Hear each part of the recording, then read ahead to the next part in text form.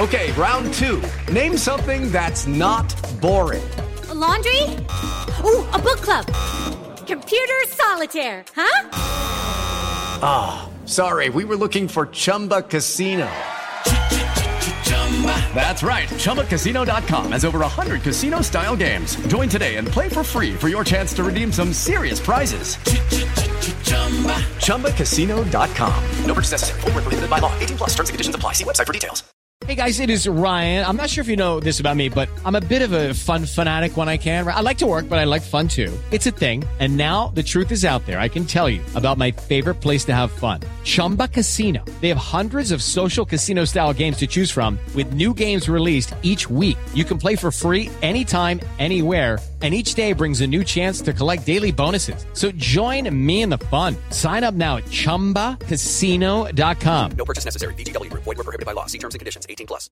Hey guys, it is Ryan. I'm not sure if you know this about me, but I'm a bit of a fun fanatic when I can. I like to work, but I like fun too. It's a thing. And now the truth is out there. I can tell you about my favorite place to have fun. Chumba Casino. They have hundreds of social casino style games to choose from with new games released each week. You can play for free anytime, anywhere. And each day brings a new chance to collect daily bonuses. So join me in the fun. Sign up now at ChumbaCasino.com. No purchase necessary. VGW Group. Void where prohibited by law. See terms and conditions. 18 plus. Hey guys, how you doing? It's Mick Tully. I can't believe it. The boys have finally allowed me to open up on the show. Normally, the guys always do the opener, not me. But what we're going to do is we're going to talk about how we've returned back post-COVID, post-corona. Some people haven't stopped. We already know that, so we'll go straight out of the gate knowing that one. But what we're going to do is we're just going to talk about how gyms are now trying to get back in there, especially with, you know, martial arts. Quite funny. Stay a meter away, or for you guys over there in the colonies in America, I think it's like 3 foot or something. You guys still say we use the metric system. You wouldn't know about that, but anyway. I have no idea. But it's quite hard to do martial arts unless you've got Inspector Gadget arms and legs to stay a meter away. So it's been a bit of a stumbling block for quite a few of us. So what we're going to do is we're going to go straight into it. And I'm going to go straight to Nathan Leverton for the simple reason, because you're back now and things are starting to move again. So how have you found it? Yeah, so it's end of July as we're doing this, and we're about a week past Freedom Day, as they called it here, which is a very American sounding way of deciding that coronavirus is over. But it's not over. At this time, we've got over 30,000 cases a day. And I know a lot of young people, a lot of students and former students who have got it right now, who are ill right now. And it seems to be absolutely spreading like wildfire. There's a couple of gyms that I know that have had to close down straight away because everyone, staff and members, and everybody's got it. And that's the thing. There's that complete drop of restrictions in one go, which makes no sense. Obviously, it's just everywhere now. And I know gyms have taken, different routes with how to deal with this, both during the lockdown, and I guess we can talk about that and tread carefully through that, but also right now, we're trying to be a little bit careful. Obviously, we're doing a single training partner or we're doing training bubbles. We're not just letting it spread like through everybody, which is what's been happening. So far, so good. No cases. Obviously, we're really heavily emphasizing if someone's feeling ill or been around someone ill, just don't come into the gym, which I wish they would do anyway, because, but then again, hygiene's not always been the best thing in gyms, and that's probably something else we can cover. So, we don't want to drop anyone in it, obviously, but, what's your experience with different gyms and how they've handled this? Me, I'll tell you right now, straight off the bat, I've said two things for a long time. One of them we will touch on, with social media, which people say it's the work of the devil, but I quite like it, because all those years I would have had to invest in having conversations and relationships with people. Now all I have to do is just go onto their timeline, read the last 6 months, and then realise whether or not they're an idiot or not, and then just put them in that box and go, right, yeah, well, you're a guy that I don't really deal with, unless obviously I'm just bored and I want to poke you a little bit. But yeah, it's been very, very strange for me to watch. The people I thought were going to be really responsible weren't. and the people that I thought were the most irresponsible characters. Like, I mean, I've got friends of mine who are so irresponsible, but when it came to the gyms, they were actually really smart. You know, as I said several times before, Nathan, you were the guy that made me realize that this was a real thing. You know, it was, you know, when we had a conversation, and it was that point where it was, as I said before, I've said several times about COVID. I used to love a conspiracy theory. I loved to go on YouTube, Bohemian Grove, the whole 9 yards. I loved it until I was living in the middle of it. And then it was like, yeah. And then when I'm going to Asda for you guys in America, Walmart, right? I'm walking in there and people are fighting each other over toilet roll. And, you know, and I'm like, God, this is the end of the world. And then, you know, the trading part didn't bother me. I'm more important. Yeah, you were due to go to Italy, like right at the start of this, weren't you? Like literally just as it was starting in Italy, you were supposed to be going out there. Yeah, well, you see, this is the thing. I'd spoken to a few friends of mine. We were going out there. We had an Nino Santos seminar out there, and you got to remember, hindsight's a great thing. So now everyone's got an opinion. Everyone can be judgmental about it, but you got to remember, the world turned upside down. You know, one of the things I've often said through all of this is we're going to get back to normal. We'll get back to normal. And what I always say is Richard Reed, the shoe bomber, jumped onto a plane with literally a firework in his Air Jordans, right? That was it. It changed the world. That was a guy putting on a pair of sneakers with a firework in it and changed. Right, we've had how many million people die, and people go, we're going to go back to normal. It was like you said, the Freedom Day thing really freaked me out, because I was expecting Will Smith to turn up at some stage, because that's the only thing that we didn't have. We didn't have Randy Quaid lose his mind or Woody Harrelson, and then Will Smith turn up and literally with Harry Connick Jr. smoking a cigar and going, right, so was it zombies? Is it aliens? Because I've said that all the way through this. Yeah, if we talk about a shit show bingo, right? Literally, the only thing we're missing now are aliens and zombies. We've had everything else. Like, literally, we've had the little monkey from Outbreak with Dustin Hoffman. You know what I mean? I literally just... Is that the end of the... Oh, God. Apologies if you can hear anything in the background. That's literally Thunderdome right now. You know what I mean? They're circling around my house. No, but as I said, I was supposed to go to Italy. And then my Italian friends were saying to me, Mick, they're closing whole towns down. And then I rang you, Nathan, and I was like, they're closing towns down, man. And then my friend Raffaella kept saying to me, no, Mick, there's no one going in, no one coming out. And I was like, civil rights. And she went, Mick, do you know anything about the Italian police? Guess what? Anyone says a word, they get a truncheon across the head. So that's why I was going right up until the day before. And I went over to get some money changed at the bureau to change. And when I went, it was closed. And I came back and said to my wife, I've had a bad feeling all week about going to Italy. I'm just not going to go. And then the next thing you know, boom, that kicks off. And then people were losing their minds for a while. And, you know, the training was funny because to get back to that, I have friends of mine that were like, no, nothing changed for me. I just carried on training. And I was like, I never left the house for 7 weeks. My wife wasn't allowed. It wasn't like she was in the house arrested. It wasn't like coercive bullying or any of that stuff. I just said to my wife, I just don't think it's fair for you to go out because you're asthmatic. I'm not. So I just go shopping, buy the bare essentials. And as I said before, I loved it. Like, this is the truth. COVID to me, even getting it when I had it last year was a gift because it made me question everything. What was important, which really was my wife and my children. That was it. Business I didn't give a crap about. And then when I got COVID and I had 3 days where I thought I was going to die, I was like, God almighty. Ouch. And for a guy who's got a really happy-go-lucky outlook, when you stare down the barrel of the gun, because it's like, again, this is unprecedented times because you've got COVID, you're feeling terrible, and then every time you look at anything to do with social media or anything to do with the media, they're going, you know, loads of people are dying, don't you, Mick? And like, there's my amygdala's going, you're going to die soon, Mick. And I'm like, no, I'm going to live to be 100. And I'm like, shit, I'm halfway through already. So yeah, for me, it's been dead interesting watching these guys. Like Nathan, me and you both know. And again, if you want to know the truth, at the start of it, I was really pissed off with quite a few people. But then I'm just thinking people are dealing with it differently. But it's irresponsible, Nathan. I mean, Yeah, it's like on the one hand, I don't blame some of the gyms for staying open, especially the ones that were like small communities and they were looking after their people. Looking after the mental health of their people and being as careful as they can and doing, upping their hygiene procedures and that kind of thing.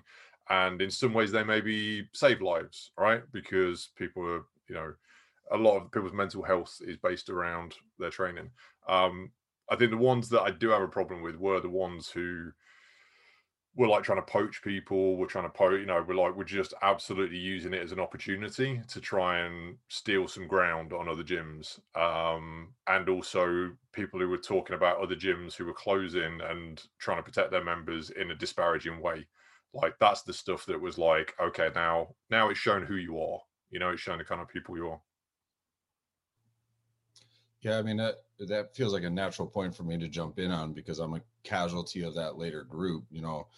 There's our gym closed down, June, permanently. And we talked a little bit about it on the show already, I think. But there's several factors, of course, that lead to that. But the last several final straws that broke the camel's back were COVID related, and in particular, other schools in my community staying open and poaching guys from us. And it was surprising because there was a couple of people where I was like, man, I thought that was a pretty solid dude. And now you come to find out, oh, okay, you can definitely see people's true colors. That was true on social media in a lot of different ways. But Mick, like you said, there was also a lot of emotions running high in that stage of the game, early on. And so some people were being reactive and reflexive about different things. And I'm sure I was too.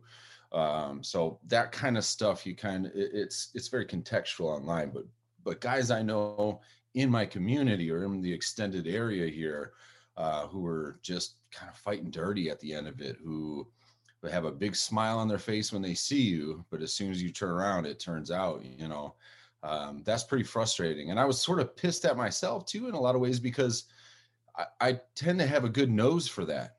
Right. And martial art, you figure, well, even if you notice something on someone, like a lot of us in martial art are weirdos, or a lot of us have ego stuff, or, you know what I mean? So that's fine. We're all brothers, but that sort of thing. You try to run with that attitude. That was something that really got blown apart for me this last year's, this sense of, it's not a word that I really would use anymore or have for a while, but that sense of brotherhood that people want to put out there, really at the end of the day, especially if you're running a business, that's going to take backseat to the business running. And while I can respect that, what I don't respect is if our mission, and I'm thinking of some of these individuals in particular, like myself, if our mission with our business is to support, promote, educate, develop healthy habits and safe habits in our community members, and then COVID hits and we're like, oh, screw that, we're just going to stay open and do whatever, then everything about you is a farce at that point to me. That's super hypocritical. I hadn't thought of the idea that there might be some spots where they were low-key staying open for people's mental health. Like you had said, Nathan, I think that's a good point. Certainly that's a foot we always put forward in my gym, is the mental health support aspect of it. And I maybe should have thought of that. Maybe I'm cynical, maybe I'm bitter. Some of these guys, when I look at, I'm like, I don't think that's what you're doing. There might be some examples of that out there, but I don't know that I know too many of them. I maybe know, I know one guy from a gym that stayed open who privately was telling me he didn't want to keep teaching, but one, knew it was helping people, and two, the other guys in the gym kind of outvoted him. You know what I mean? And so now in solidarity, he felt like he had to keep going. Michigan, where I live, had some of the strictest policies throughout the entire COVID experience. We've been open publicly as a state for several months now, different than you guys. But throughout the thing was some of the strictest. And there was an initiative set up by an MMA gym in the state to protest, I guess would be the word, the rulings from the governor. And so a lot of other MMA and BJJ gyms fell in line with that in a sense to support that cause. I really think a lot of it was, there was maybe some peer pressure kind of stuff in there and that sense of camaraderie, but a lot of it was, okay, well, here's an excuse. You know, if we're not the only ones staying open, then it's harder for them to get everybody. Now we're just part of a movement to keep things open. And that can really make you feel pretty good if you're part of a movement, as opposed to just one guy who's keeping your school open and hoping nobody finds out. It's you know, you just hit on something there. One thing that really, I don't want to sound like Peter Griffin from Family Guys, but what really grinds my gears was I was watching these guys. MMA, it's the truth. Like I've said several times before, and it's a matter of fact. It really is. My own BJJ school, we were dead strict. We were like properly, and it like again, you know, Neil Simpkin and Andy McCready, who have like Gracie Barra Warsaw, Gracie Barra Cannock and Erdington, they actually ended up having a growth period. We had guys sign up while they were doing the Zoom classes, but like you know Neil Simpkin. It was like there was 3 classes a day.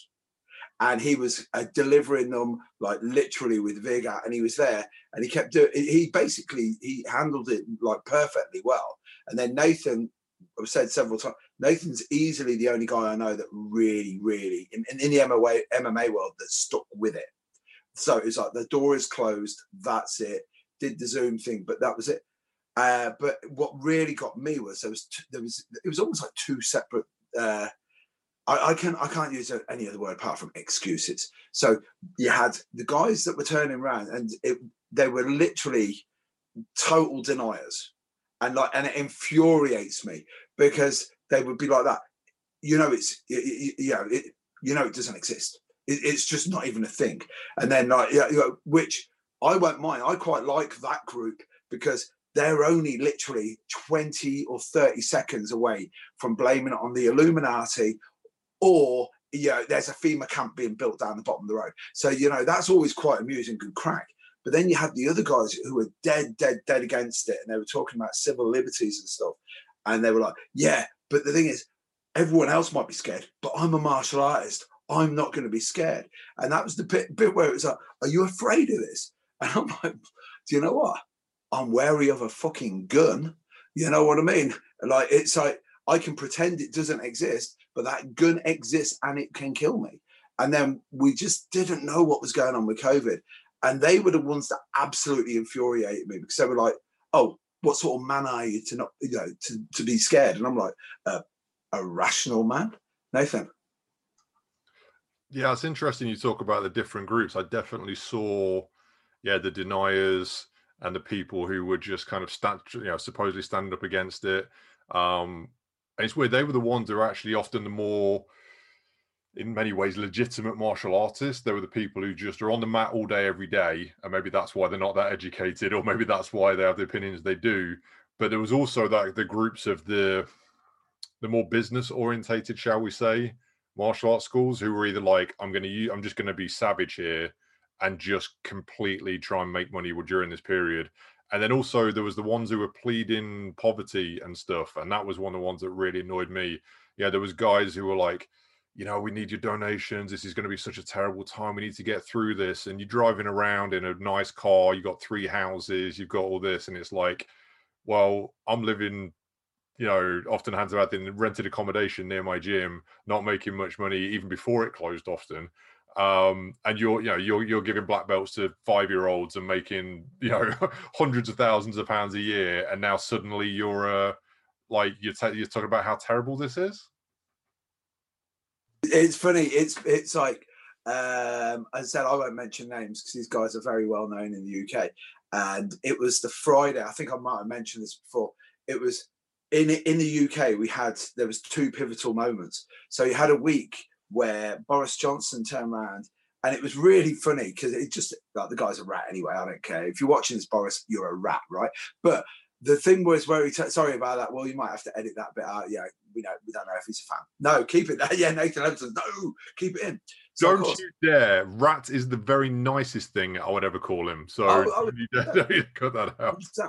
So the thing is, he had the first week where he goes, we advise you to close. And immediately, I was like that going, there's something there because this is a way of getting out of either paying, a payout on insurance or something. There's a legal aspect to why he's advising it, you know, not compelling people to do it. So that was when you started to get the ripples a little bit. You could see the fear come up. And then the following week, that was when all pubs closed on the Friday night. You know, Facebook was just awash with guys jumping up and down on bar tops, drinking, because the landlord's like, we've got to get rid of all of the beer. Just everyone pay 20 quid and just drink the lot. And I'm looking at this going, I hadn't left the house then for a week. And I was like, I don't know how anyone could do this. And it was at that moment where, God forgive me for saying this, I'm thinking to myself, if only COVID affected just like morons, this would be the greatest gift ever. You know what I mean? It's like, if we could get a 12 monkeys virus just for morons, you know, trust me, I'd get the ginger ponytail and deliver it. But what happened that night was 2 guys I know who have got massive academies. And again, it's not a judgment call, because the thing is, they've built these businesses up. They're huge. They're all over like social media. They're literally, it was, the only way I can explain it is it sort of started off like it was a telethon. So, you know, it was, dollars for Jesus, baby, you know, stuff like that. And then they were going, it's for the kids. It's for the kids. And then literally within 30 seconds, they're crying and they're like, and I'm thinking, you guys are leaders of men.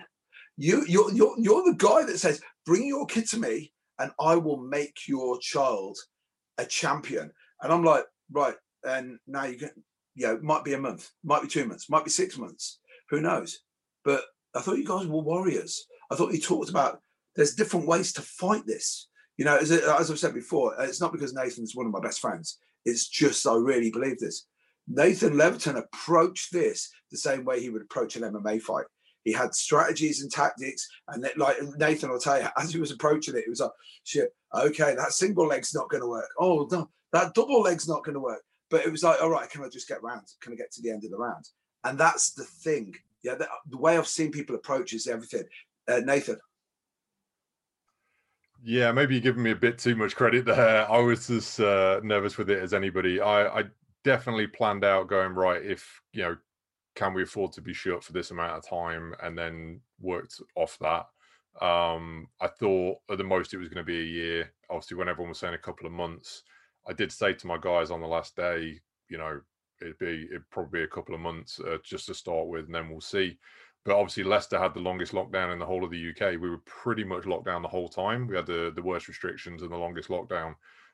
We had a very small period where we were allowed to do pad work for about 2 months at the end of last year, and that was it. That's the only other time we've had it. So yeah, it was hard, but I feel like we're being a bit negative about this. You know, we talk about trying to find the good in stuff and things. So, like, how do you guys feel coming back? Like, I was touch and go for our gym, you know, and I know, Kurt lost his and now he's back. And it is hard coming back. It is a hard road back. Like, we went from a couple 100 members to 0, right? And now we're building back up, and we're not even halfway there yet. But we're working our way back. Hopefully, I would have thought maybe all these hygiene procedures and thinking about if you're not ill, don't come into the gym and that kind of stuff. I'm hoping that carries over, because especially MMA jiu-jitsu gyms are fucking filthy. Like, they're absolutely disgusting and full of staff and everything. And we obviously try and stay on that and be very careful about that. But when our guys visit other gyms, it's pretty grim. I'm hoping those kind of things stay. And I'm hoping the people who are coming back are a little bit more open to, like, because Mick said this to me basically. Mick was like, you know, maybe your reputation because of the way you handled this will affect who comes in. And I'm hoping that. And also, it's definitely made me think about the people I want in and the people I want to be around. I've been getting more and more like that as I got older anyway. It's like, who do I want to spend the evening with? But even more now, it's like, well, if we're going to go through things like this, you know, who's going to be there, you know?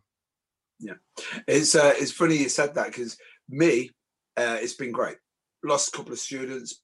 If you want to know the truth, I don't think they're ever with me, really. I know that sounds dead cosmic, but I don't think they were with me. But, you know, today, this is the thing. I had a grading today. 7 guys graded with me, right? Normally it'd be 14, maybe even 18. So I had 7 guys. I gave a black belt out, and it was like, this is the thing. I know I've told Nathan this about these guys several times. I've got these core group of guys who are basically, I actually call them the cornerstone of my gym.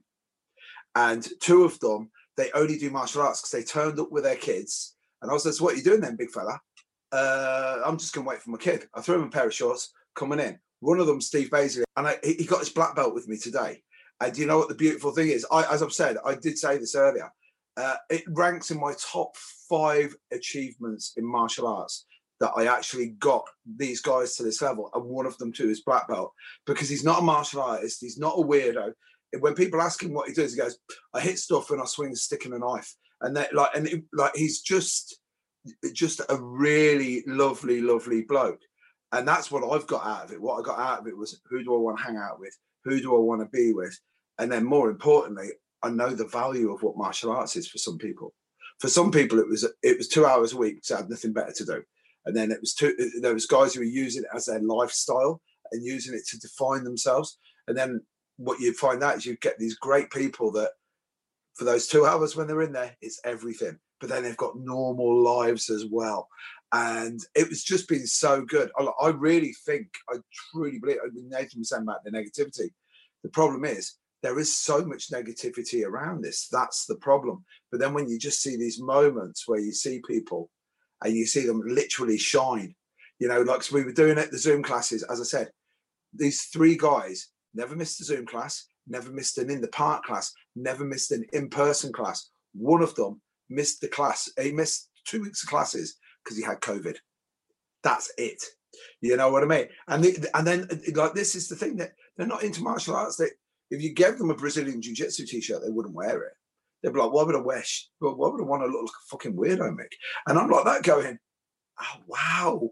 And as I said, they're just great guys. And you know, the real ironic thing is, they're probably at least 2. The 2 of them are very, very good. The other guy, he's just he just gives everything he's got, you know, and he's just on that road. But the other 2, I swear to God, Big Steve Baisley, I'd put him in against anyone. That's the truth.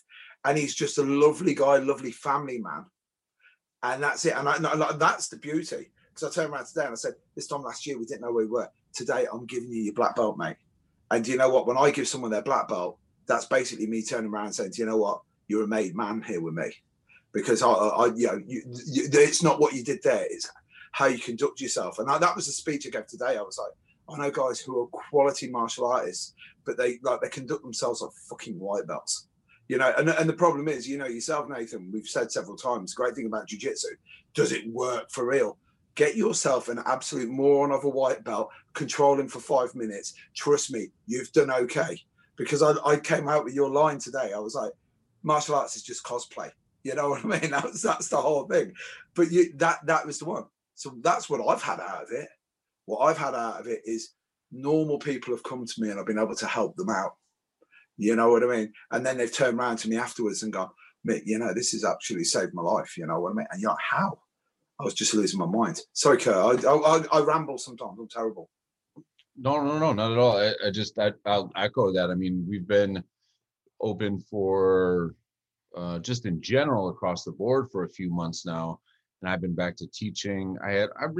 We closed down, and one thing I did really love about my group of students, I want to give them some praise, the ones that were able to or chose to stick around. I lost my gym, and we were in a new space. We're running a whole studio from inside of a CrossFit gym, but we went from nothing to back up and running with a whole new program in about 2.5 weeks, which is, I think, is a testament to martial art.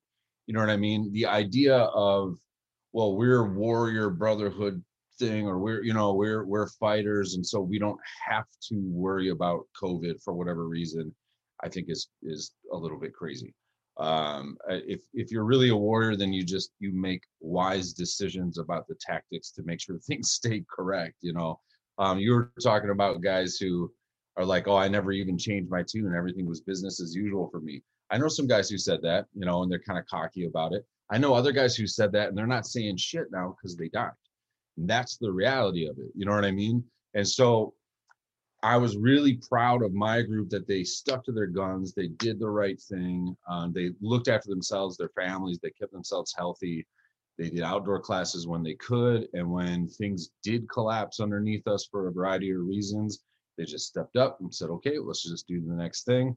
I got a little bit of hustle in me, and so we worked it out, and we're still up and running. Now that we are back on track, what I'm excited about is to see, just like you said, the amount of normal people, not non-martial artists, civilians as it were, coming to martial art. Maybe they were always kind of curious about it, and now they're ready to try it. Maybe they were working out in a different way before, and this has sort of led them, this experience, the idea that they want something different for their fitness, right? As an outlet, as a physical outlet. I think as much or more than anything, and if you're a creative person, especially if you guys kind of being new to opening up, I would encourage you to lean hard into this and just try things out. People are more willing to give something a shot right now, has been my experience. They've been cooped up. They've been watching movie after movie. If they're working out, they're doing something on Zoom, or they're doing something on their own, or something on YouTube. They're hungry for human interaction. Just lifting weights won't always give you that, or going for a jog won't always give you that. Before, pre-COVID, you're rushing to get to work, and then you're stuck at work with maybe coworkers and colleagues that you don't really like to be around, and you force yourself into social situations on the weekend to try and blow off steam and all this kind of stuff. You got family around you. People wanted some alone time, some quote unquote me time. Well, now that you got forced to have quite a bit of that, and to sit on your couch and maybe not do as much for the last year and a half, now they want more social time, and martial arts is really beautiful for that, because it offers that very uniquely and very clearly. That's a huge part of it. So I'm getting more people that are coming through the door that are just excited about this as a practice. Teaching is harder in that regard, or at least it's different. And if you've got mixed groups, if you've got like my pre-existing group of people who were or have become martial artists, and now people who are coming to it more as enthusiastic tourists about it, you got to try to find a way to bridge that gap as you teach. And that's an interesting challenge, something we should talk about maybe on a future episode. However, it's exciting, and I'm lucky enough that the pre-existing students I have are really level-headed about the fact that, like, they all had a first day too. We talk about that all the time in my gym. Bruce Lee had a first day of martial art practice. Michael Jordan had a first day he picked up a basketball. So to be frustrated with somebody else that they're figuring it out is nonsense, because we all had the same thing. And so I think we're a good group for those people, and they naturally then are making their way to us. Doesn't mean that we're exploding right now, but the small amount of success, or progress rather, that we're seeing is a lot of fun. It's a lot of fun. And so it gives me an opportunity to go, what other groups might want to try this, right? Can I combine this kind of art with this? We're going to combine, summer's coming to a close, unfortunately, but music and martial arts. So there's live music and martial art training, food and martial arts. So there's 4-star meal being prepared off on the side by a chef while we train, and then everyone eats together. Film viewing and martial art, all these different things, where before maybe you're going, look, I'm too busy trying to keep everything afloat. Now, man, if you don't have your creative hat on, it's going to be tough stakes out there. I really like that idea about leaning into this, because, people have been sat around at home. They're looking for something to do. They've not had experience and social interactions, and they can get all that in the gym. It reminded me of an advert, actually. I saw an advert years ago for a gym, and it basically said, ever wanted to hit something? And like come down to us, and it's like, I think a lot of people have been stuck at home for a long time and definitely feel that, like, I just want to punch something and get that frustration out. So, I reckon that's something we'll talk about a little bit more in trying to get people in. Let me ask you guys a question then. So the big thing for opening up for us, like, we don't really have social distancing restrictions anymore. It was 6 feet, but we're up and training. I know, like, it's funny, not to go back to the negative stuff, but when this thing first started, I remember saying, as a FMA person, as a Kali person, we've got it made, because your stick that you're using, if you're training with a rattan stick, is maybe 30 inches long, something like that. The other person's got one, and you're at a long range. So that social distancing might be built right into the practice that we're doing. Who I feel bad for is all these recently all over the place BJJ schools where you're literally sweating in each other's mouths. How the hell are you doing that with social distancing? And the amount of BJJ schools that were like, we just didn't close. Like, oh, okay, I guess it's kind of a BJJ response to that. You're just kind of staying right in it, which is pretty great in a way. But the thing now to get things back up and running is really centered around vaccines, right? And so if you're vaccinated, there's no checks and balances out there. You don't have to like show your card that you get when you're vaccinated to prove anything, unless a business requires it. I've never heard of that. But the signage on every single door of every store, gym, everywhere you go to is, if you're vaccinated, you can come in. You don't have to wear a mask. You should social distance, but it's not like it's a policy or a law or a rule or anything. It's just a good idea in general. But if you're not vaccinated, you have to put a mask on and you need to social distance. And if you've had any symptoms, go home, get the hell out. I'm surprised that I've not heard either of you use the word vaccine yet. And I know it's not because you're conspiracy theorists. I have to assume that somehow the rules or the culture around that is different.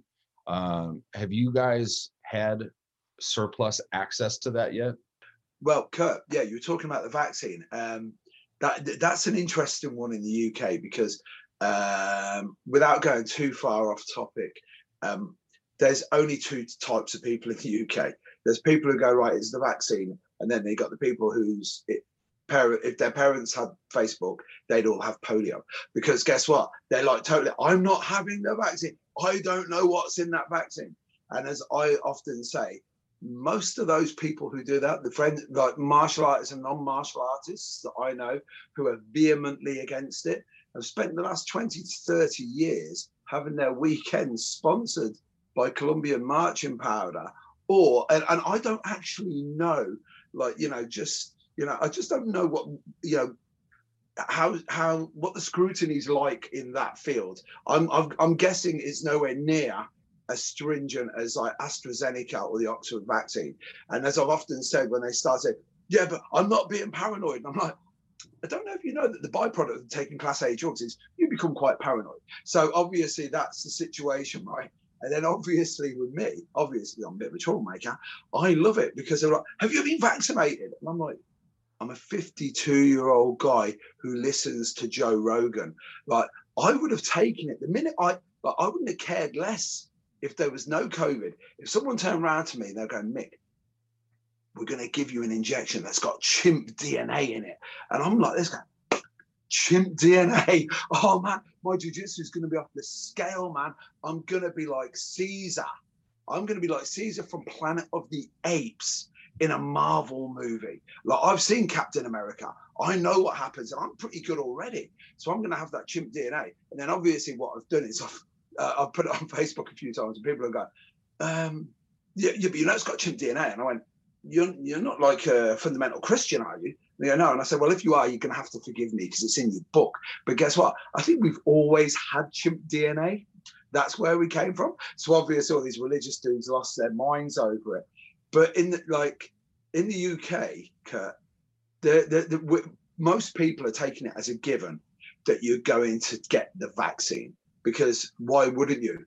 And the real mad thing is, Nathan knows because he's admonished me several times for getting into arguments with idiots, right? Because it's like, when a bystander walks past, they won't know which one of you is the idiot because you're both having idiotic arguments with each other. But it's, at the moment, I've got guys saying, well, I'm not going to take it. And then in 20 years' time, they're like, well, I never took it. And you're like, yeah, you don't really understand how herd immunity works, mate. 80% of us took a bullet. You didn't. That's how you got lucky this time. So, yeah, I don't know about the passport. I personally would think it'd be a great idea. You know what I mean? But, you're talking about a guy who looks at the end of V for Vendetta and thinks that's actually a good way that's how we should be. You know what I mean? A nice bit of vegetarianism. When you say passport, you're talking about a thing that like shows proof of having. Yeah. It's interesting. It's because obviously we have the same controversy here, and I wasn't even trying to inquire as to the controversy because I understand that it's going to exist. There's plenty of different communities and I get why you went there, by the way. But there's plenty of different communities, even where I live, that have some of their own reasons to be, what's the word, maybe cynical or skeptical about it. I understand some of that. My father never had a single vaccine in his life. He's very old school, just where and when he was born, that just wasn't a thing. And so, I understand people just have different viewpoints on it. I don't understand the arguing about it ever, but I know here, like, there's a thing now in the last several years I've noticed. I support somebody voting, but it's really like when somebody votes for something, they get a little sticker. I don't know if you guys get it there. It says, I voted. And then they take a picture of themselves and put it on social media. And it's like a humble brag of, just so you know, I am a good citizen, like, yeah, you should just do that, and I get you're trying to support and encourage other people to do it. But there's a lot of look at me about it. And so I think with the vaccines, we're seeing that too. I'm seeing selfies of people going, I got it. Here's my card. I did it, and that's good. You're encouraging other people to do it, but it's still very look at me about it. Now, when you've got social spaces where half the people are going, I saw this video on YouTube, or I have this opinion, blah, blah, blah, blah, blah. This vaccine is terrible. And the other people are going, check me out. I'm such a good person. I got the vaccine. Now in this, at least in the social space and the digital spaces, that's going to be a recipe for a lot of arguing. Yeah, like I said, Mick said about the vaccine passport stuff here that's pretty much going to be coming. It's a difficult one. It's going to create like a two-tier system for people. Anything that kind of creates an underclass of people who might not be vaccinated for various reasons, because then you suddenly have to go, well, there's got to be exceptions because people might have done it, not got vaccinated for medical reasons or something else. And it's a really, really difficult situation. And I'm worried about where it is going to go with it, because pretty much everything's being mishandled here. I mean, with the vaccine thing in there at the moment, that we're basically, Boris Johnson's currently doing an experiment to create a vaccine-resistant strain that's going to ruin everything, because what he's done is he's like, they've vaccinated like 60% of the country, and then just gone, cool, all restrictions, no masks, no nothing, everyone else. So it's just blitzing through, like I said, tens of thousands of cases a day, where a load of people are vaccinated and a load of people aren't. It's like, it's pretty much the worst case scenario for creating another variant that's going to fuck everything up for the rest of the world. I mean, I know literally the WHO came out this week just going, what are you doing? And the Lancet did a letter from 120 virologists just saying, like, Britain, what the fuck are you doing? Like, you're going to mess it up for everybody. Like, you are a threat to the world. So like the vaccine stuff, like, we did great vaccinating people, and then they've just used that to go Freedom Day and let everything out. So it does create a bad situation. So one of the things with, we talked about gyms earlier and their responses to it. So social media, I block a load of people, I mute a load of people. Like, Mick's one of my best friends, and I do have him muted because of some of the things he posts, which I'm sure we'll get to. During this period, I was getting a lot of people screenshotting what other gyms were saying. Gyms that were saying that it was, it was all a hoax and this kind of thing. And I was getting a lot of screenshots of these sent to me. And I tried not to engage with it, but there was lots of people accusing other people of stuff and all kinds of things. And I always find this a difficult one. Like, I wonder about you guys. Like, do you accept students from your gym onto your personal accounts? Do you use your personal accounts as an extension of your brand? Do you put like personal stuff on there? Like, what do you do with it? Because I find that a difficult one. And with Mick especially, because some of the stuff he posts, like, does it ever come back into the gym? Does it ever like come around? I mean, he's got to be the first guy I've got to go to. First of all, it's quite easy. Like, everyone knows. Like, this is the thing, right?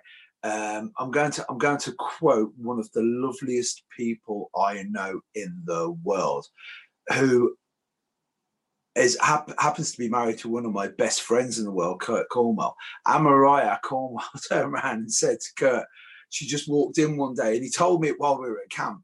And it was really cool because the way he said it, the minute he told me, I was like, that mental picture, and I could visualize her doing it. And she just walked in with a smartphone, went like this, got it, and went, sometimes Mick makes it so hard to love him, right? Because it was like, and he told me, and it was that moment where I was sort of like, I was rather impressed, and at the same time a little bit disappointed, a little bit upset, because I wouldn't want to upset Am, right? Because Am Mariah is she is literally one of the only truly nice people that I've ever met, where there's no agenda. You know, where you meet some people and they're nice, and then you find out they're not really. Well, and that's like, because look, trust me, we're all flawed beings, you know what I mean? But she's just a lovely individual. And then me and Kurt have had the conversation. Me and you, Nathan, had the conversation. Will has been pretty cool, because Will's just given me a disapproving look every now and again, which basically is like when your dad's looking at you, like, I'm disappointed in you, Mick. And like, you know, I go, oh shit, man, he used the disappointed word. And then obviously, Ant McGinley, you're going to be editing this. I had Ant McGinley say it to me once. He was like, yeah, you're going to have to go and clean up your Twitter account, Mick. And then he started talking about, like, I can't remember what we were going for. We were going for something anyway. And he said, you know, that Kevin Hart, he's not going on the Oscars now. And I went, dude, we're looking at getting a streaming thing, you know what I mean? They're not asking me to do the Oscars, you know, and I'm not Kevin Hart. I'm actually funnier. But anyway, the situation is, with me, I just see social media, and from day one, I've always known what it is. It's a ludicrous extension. It's like an episode of Black Mirror running concurrently, side by side with your real life. And when you look at it, and I'm like, I have a pretty cool life. And I see all these guys, I'm like, shit, man, I'm jealous of your life. And then I realized that they haven't got just a filter on their Snapchat. They've got a filter on their fucking psyche and their life. So the way I look at it is just be totally ludicrous, because people go, but Mick, you're nothing like that in real life. And I'm like, nobody on Facebook is like that. At least I'm honest. At least I'm honest. So like, it's, you know, I came out with it today. I had a really dear friend of mine who I went to school with. Her daughter's been having a hard time. She's come training. She did her first grade today. And it was really funny because it's really, really helped her out. She's a 13-year-old girl. And she was having some hassle at school. Long story short, I walked past her and I went like, I said, what are you? And she said, I'm a savage. And I went, you're a legitimate savage. So that's what, yeah. And then walked up to her mom and she said, what did you just say? And it was like, oh yeah, I just asked her what she was. And she went, oh, she'll tell everyone that she's a savage.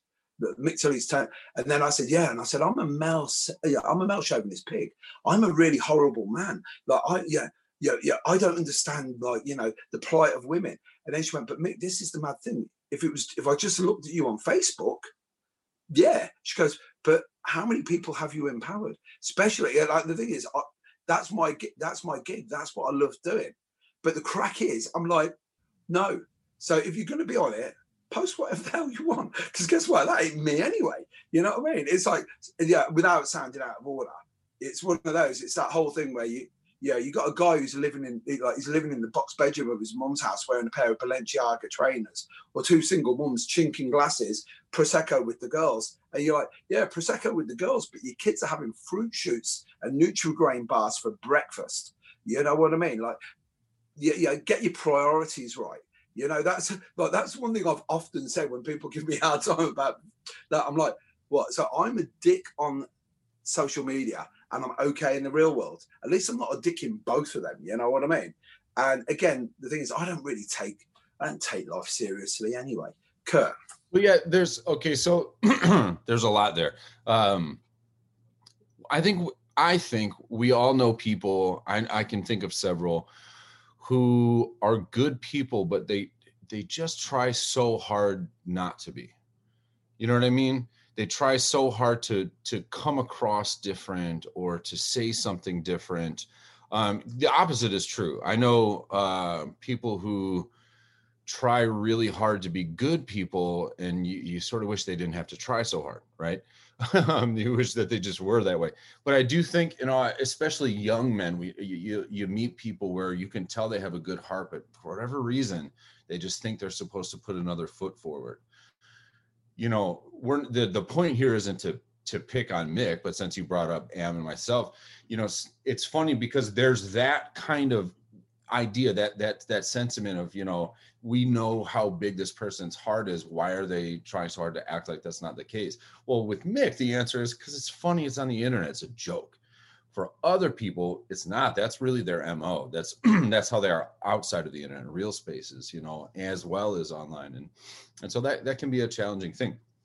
I think last year when some of that stuff was going on, I have to assume the American experience was somewhat different than yours. You know what I mean? when I think back on 2020 and I think of what it was like on social media, then I don't really think of COVID. I think of civil unrest. I think of things revolving around racism. I think of seeing people's true colors come through. I think of things that were said offline about the things that were said online to me, and being kind of shell shocked by some of that stuff I was told. All different things like that, where I'm going, that was the experience. Is you really got to peek behind everyone's curtain, because on a long enough timeline with quarantine, people just kind of fried out and started letting the air out a little bit, or had that indignant sense of, I've listened to enough and now I'm going to school everyone on what's what, which is never a good idea. Just in general, I don't think is ever a good idea. One thing that was really reinforced to me throughout that experience is that most of the people that I know everything. I didn't know that. Apparently that's the case. Everyone is right. And everyone has it all figured out, like when you're 16 years old or something like that. And that was surprising to me. And people who are like, I don't know why these people think they're right and know everything, because I do. And here's what's what, which is, how do you not see that that's the same thing? So that was always interesting and compelling to me. And so I think, at that time, Mick, you and I had really great conversations. This isn't necessarily just about us, but I think it's valuable.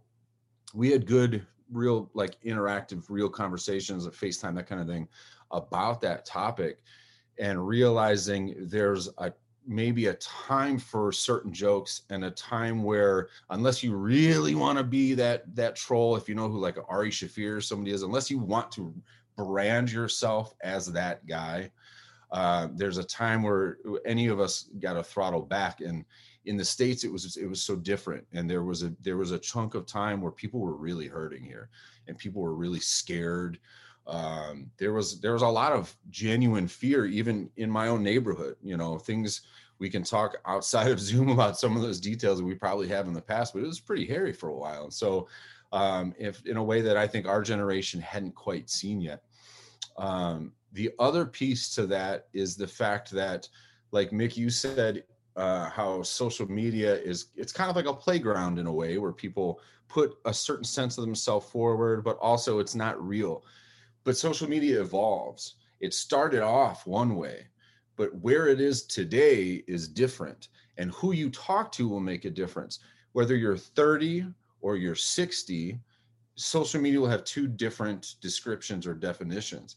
And then you talk to somebody who's 16 to 22, and they're maybe the target for a lot of things, and they're sure as hell not on Facebook.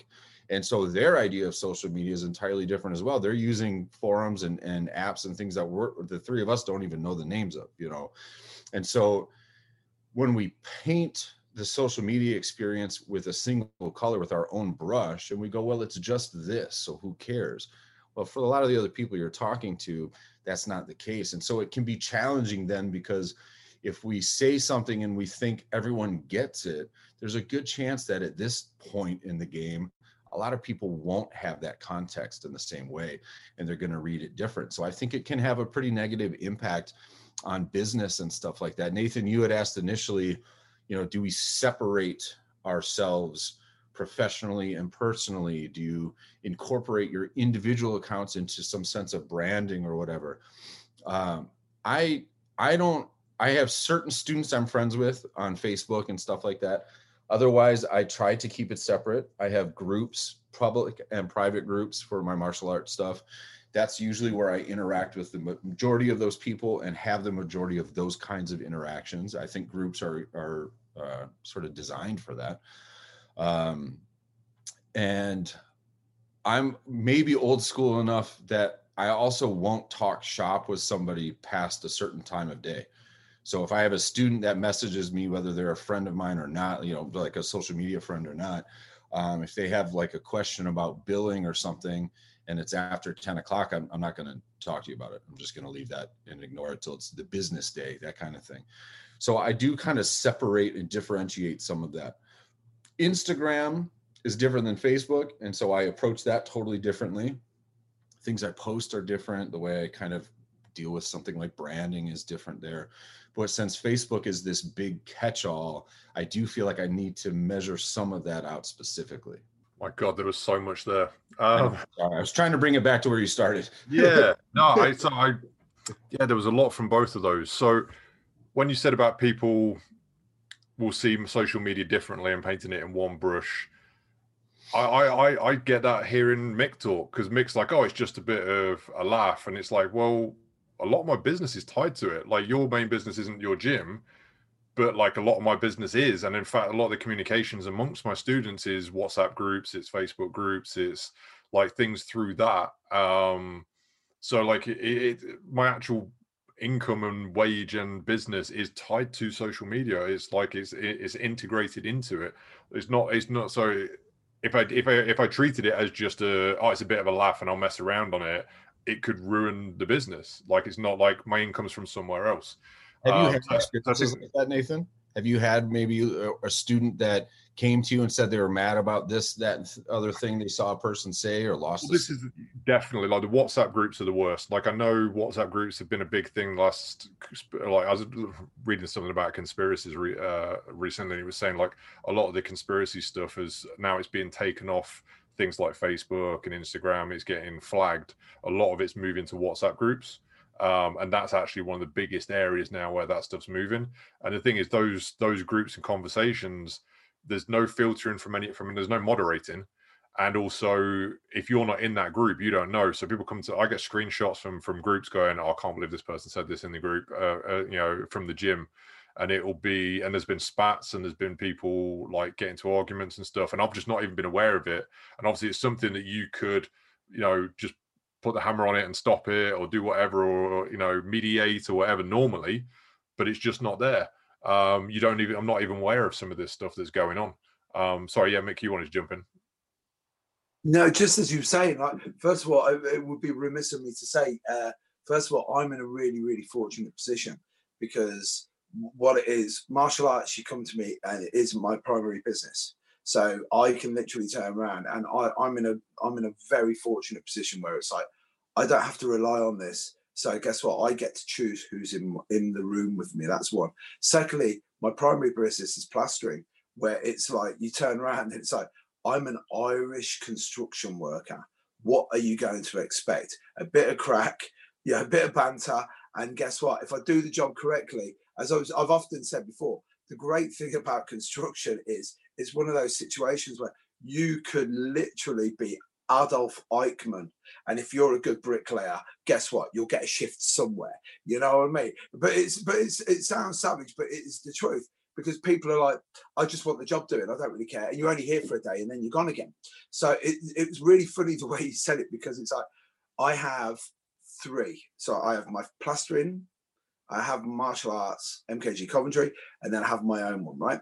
And it's really funny because someone will come on the plastering group and I'll put some banter on it. It's usually, making the world a better place, one wall at a time, bringing order to chaos, hashtag, I'm ace, stuff like that, but then they look and they go, that's basically you, isn't it, Mick? And I'm like, well, yeah, that is me. But it's like Nathan was saying, you have to be very, very careful, especially if you're teaching, because it's all about, I know I don't want to sound like a right hipster here, but it's all about optics. It isn't what you do, it's how you look. And the problem is, as I've said several times, and you guys know the score, it's one of my personal favorites, is like, I will believe a virologist up until the point that I see live, laugh and love stenciled on a living room wall, right? So the minute that I see that stenciled on the back, I'm like, I'm going to question the veracity of your opinion right now. And I know I can get away with that. But Nathan, you wouldn't be able to do that, because they turn around and go, this Nathan Levitan seems like a right clown. Why would I do that? So as I said, I'm quite lucky. Nathan? I definitely filter myself. We came back to, we started with, and Kurt brought it back around to like your personal accounts and separate business accounts. And I find I do filter myself. The thing is though, sometimes when I put stuff out there about like movies I'm watching and things like that, that's come back with someone coming into the gym and chatting to me about the film. And I think that's the thing. So I see a lot of guys who, especially, who are like run these massive schools with their loads of kids and stuff. Their personal accounts are an extension of the brand, right? It is what it is. It's about like the lifestyle and look how successful I am. And if I'm successful, then you will be successful being with me and that kind of thing.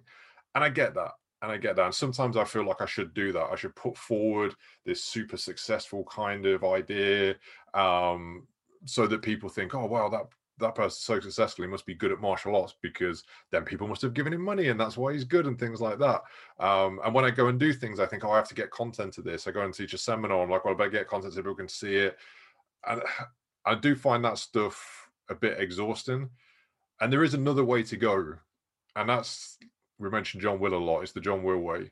If you are an exceptional human being, if you're just authentic, if you're actually doing things, if you're actually making a difference and you're just authentic and you show that, that can probably be the biggest thing to promote you and your business, I would think. But I do find myself filtering myself. I find it a bit exhausting putting stuff up. I never know whether I'm supposed to put my stuff up about me or whether someone from the gym is going to see that and then be questioning stuff, or because there are eyes on you. There's more eyes on you when you're the leader of a business and you're someone who's like, you are the business often. And people that all the business know your name and they're looking at what you do, and you're going to have competitors and you're going to have people who don't like you very much as well. And you've got all these eyes on you. That, I find that a bit stressful online sometimes. Yeah. It's, I like that you just used the word authentic, and I'm kind of curious to get your guys' take on this, because I think you can be, you can be authentic, but still diplomatic or sensitive or aware of things and of the climate that you're in. I think you can be authentic, and like what I see is a lot of people who go, what do you want from me? I'm an asshole. Like, that's a lazy thing to do. You know what I mean? Like, you're excusing your behavior, and you're going, well, that's just me. Like, well, it's not you all the time. It's you sometimes, where I think you can be authentic, but choose better words, or be aware of the fact that, like, I had somebody in martial arts say this to me before. It was about a t-shirt that I was wearing. What it was is irrelevant, but she said, you're being controversial by wearing that. And I didn't have an answer for that, because she was right. And it was like, really what I was doing was something kind of cocky. I was stirring a pot. I thought I was being really clever. And the word that she used was correct. It was like, you're being controversial. Don't act like it's anything other than that. And I think you can put an authentic sense of yourself out there without leaning into being controversial. You can say something about a controversial topic that's authentic to your belief and to your priorities and stuff like that, without being a jerk about it, without belittling other people's beliefs. And if that's your authentic self, I mean, I guess we're all going to figure that out sooner or later, but I just don't think that's necessary. And that's what I like about, talking about John Will and some of these people, where they're authentic, but I'm not going like, sometimes I wish they weren't so authentic, that you can do that kind of thing. Not Mick, I know you well enough to know your real authentic self, but you know what I mean? Like, you can do that. And I always want to encourage authenticity, because rather I hate lack of it. But sometimes people seem to use that as a way to give themselves an excuse to be kind of vicious, or to be really narrow-minded or self-absorbed about things, and have such a narrow focus on stuff, and hide behind that fact of, what do you want? I'm just being me. Like, well, I want you to be you and not a dick. That's what I want. And I don't think that's a lot to ask, but in social media, that you don't always get that. But you've hit on something. I'm brutal. And I'll admit it. And what I'll do is, you can always tell when it's a slow work day, or I'm just like, and I have to admit, I'm at work and I'm bored, and I'm like this, going, right, do you know what? And I'll tell you right now, Nathan knows, well, you guys know the score. You've seen it several times. I've got a really good friend of mine. I have to give her a shout out, Katie Mitten. Katie's she's a lovely girl, gorgeous looking, used to train with me. I think she's just finished a master's. She's a really, really smart girl. Looks like a supermodel. She's great. And then every time I post something, I'll just get this message, and we've got the code. And she just turns around and she says, "Oh, I see you've turned on the Gammon Magnet again, Nick." So what I do is I turn it on, and then the next thing it's like, boom. And I was like, yeah, I said, you just got to know. Yeah. And like the crazy thing is, I have, like, I said it to Nathan, I said, I know that I have very gammony tendencies every now and again, and I hate myself for it, but I'm a white middle-aged dude. It's literally, it's like you hit 50 and it's like you want to wear corduroy, you only want to wear Skechers or, you know, very comfortable shoes, and you have a hankering for Werther's Originals all the time. And for the Americans, you won't get this, but it's like you get to 50 and then you start really enjoying Last of the Summer Wine. You know what I mean? Like this TV series is shit, right? And then it's like, I want to watch documentaries, and you just know that you're getting there. Yeah, you know, it's like, oh, World War II, Third Reich. Oh, I'm in for the night now. So you know, it's like, oh, I'll watch that all night long. And it is hard, you know. It was like my son Charlie Tully, as I said, my three boys are like they inspire me all the time because they're just much better men than me. But Charlie Tully, we were having a bit of a crack, and Chaz turned around to me and he said, "I'm going to leave you with an ancient Greek saying, Dad." And I went, "What's this?" And he said, "The destruction of civilization has started when children won't listen to their parents." And he goes, "Dad, that was 2,500 years ago, Dad." He goes, "We don't change." He said, "The problem is you don't understand." And it is the truth. And that's the problem with Facebook. Facebook is like middle-aged social media. You know, I go on TikTok and 2 seconds later, I turn into a 14-year-old kid, go, next. Like, you know, if you go on my Instagram is Brazilian Jiu-Jitsu and Hasbullah. That's literally the only things I want. Some little Chechnyan dwarf hanging out with a load of MMA guys and some jiu-jitsu. And when I look at that, I'm like, I'm about 22 years of age. Like honestly, and then I go on Facebook and I'm my proper age again. You know what I mean? And it's bad. I know what I do, but if I owned a gym, you guys know the problem is, if I owned a gym, people go, "Mick, I saw what you put on Facebook." I'm like, "Yeah, but that's me, isn't it? What did you think you were going to get?" You know? Yeah, I literally give you an idea, boys. I had a kid today, we were training, we were doing the grading, and he was putting the effort into it. And I said, "Look, I don't want to quote Bruce Lee, but where's the emotional content, bro?" You know what I mean? Slapped him around the head and I went, don't stare at the finger. And he was like, "What finger?" And I'm like, I'm coming out with all these mad old references. This kid didn't get anything. I said, "Look, if you don't shape up, mate, you're going to have to go to the Taibo class down the road." And literally one of the parents was looking, going, and I was like, "Sorry, that's me."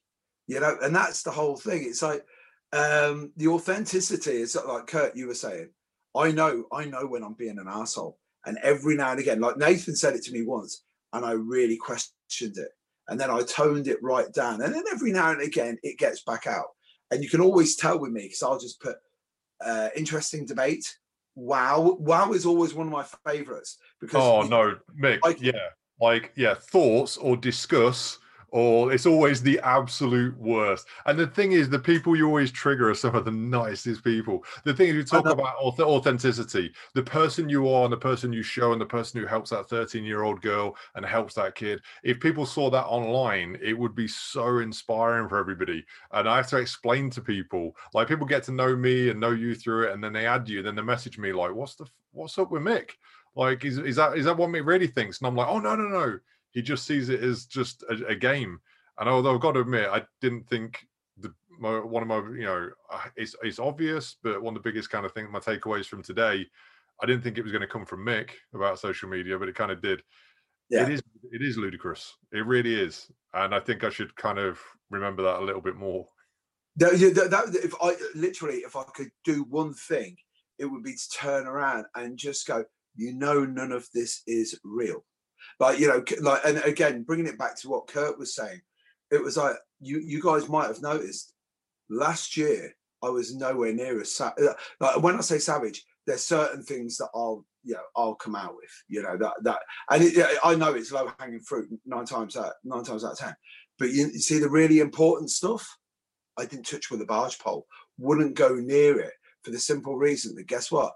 That isn't time for trifles. That isn't time for frivolity.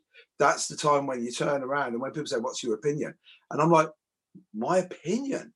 Well, I'm a plasterer. I can't. My opinion is this: I don't know anything about that.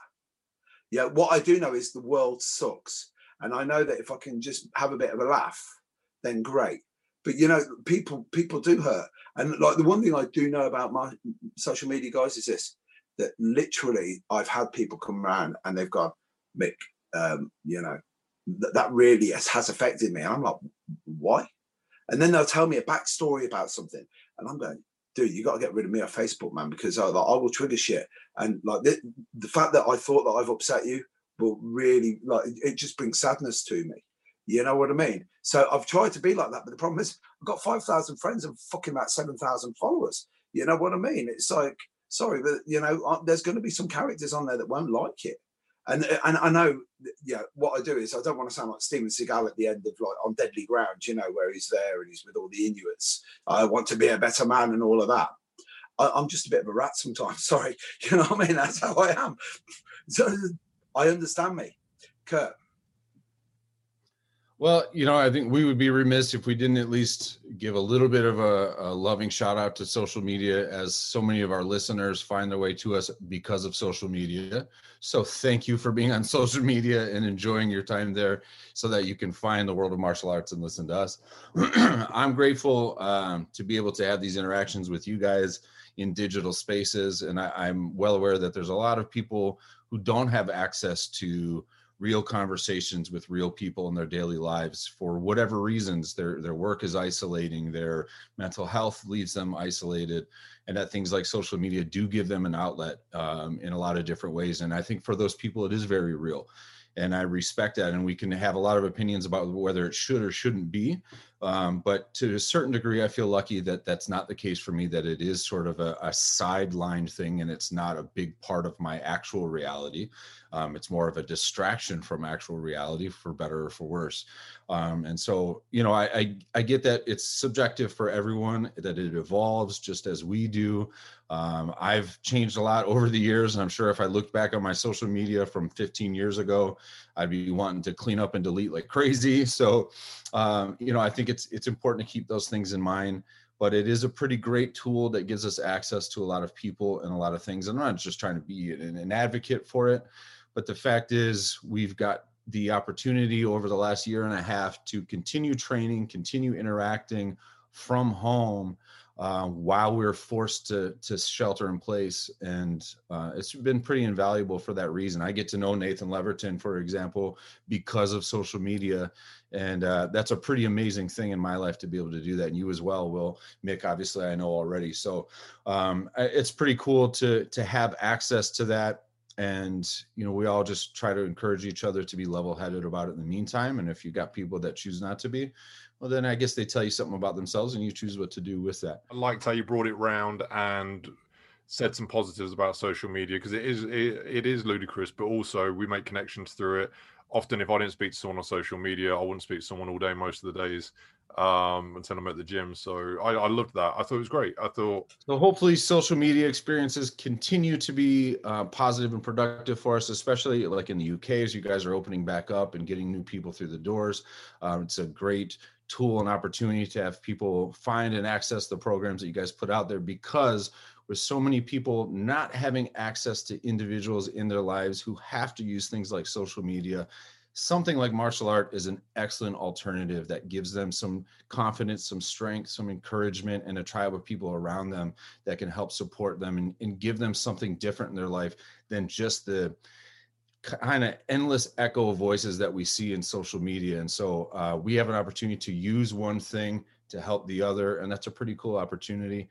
Thank you for being on the show with me today, guys, and letting me join in on the UK reopening episode. And thank you, Will, and thank you for listening to the World of Martial Arts show.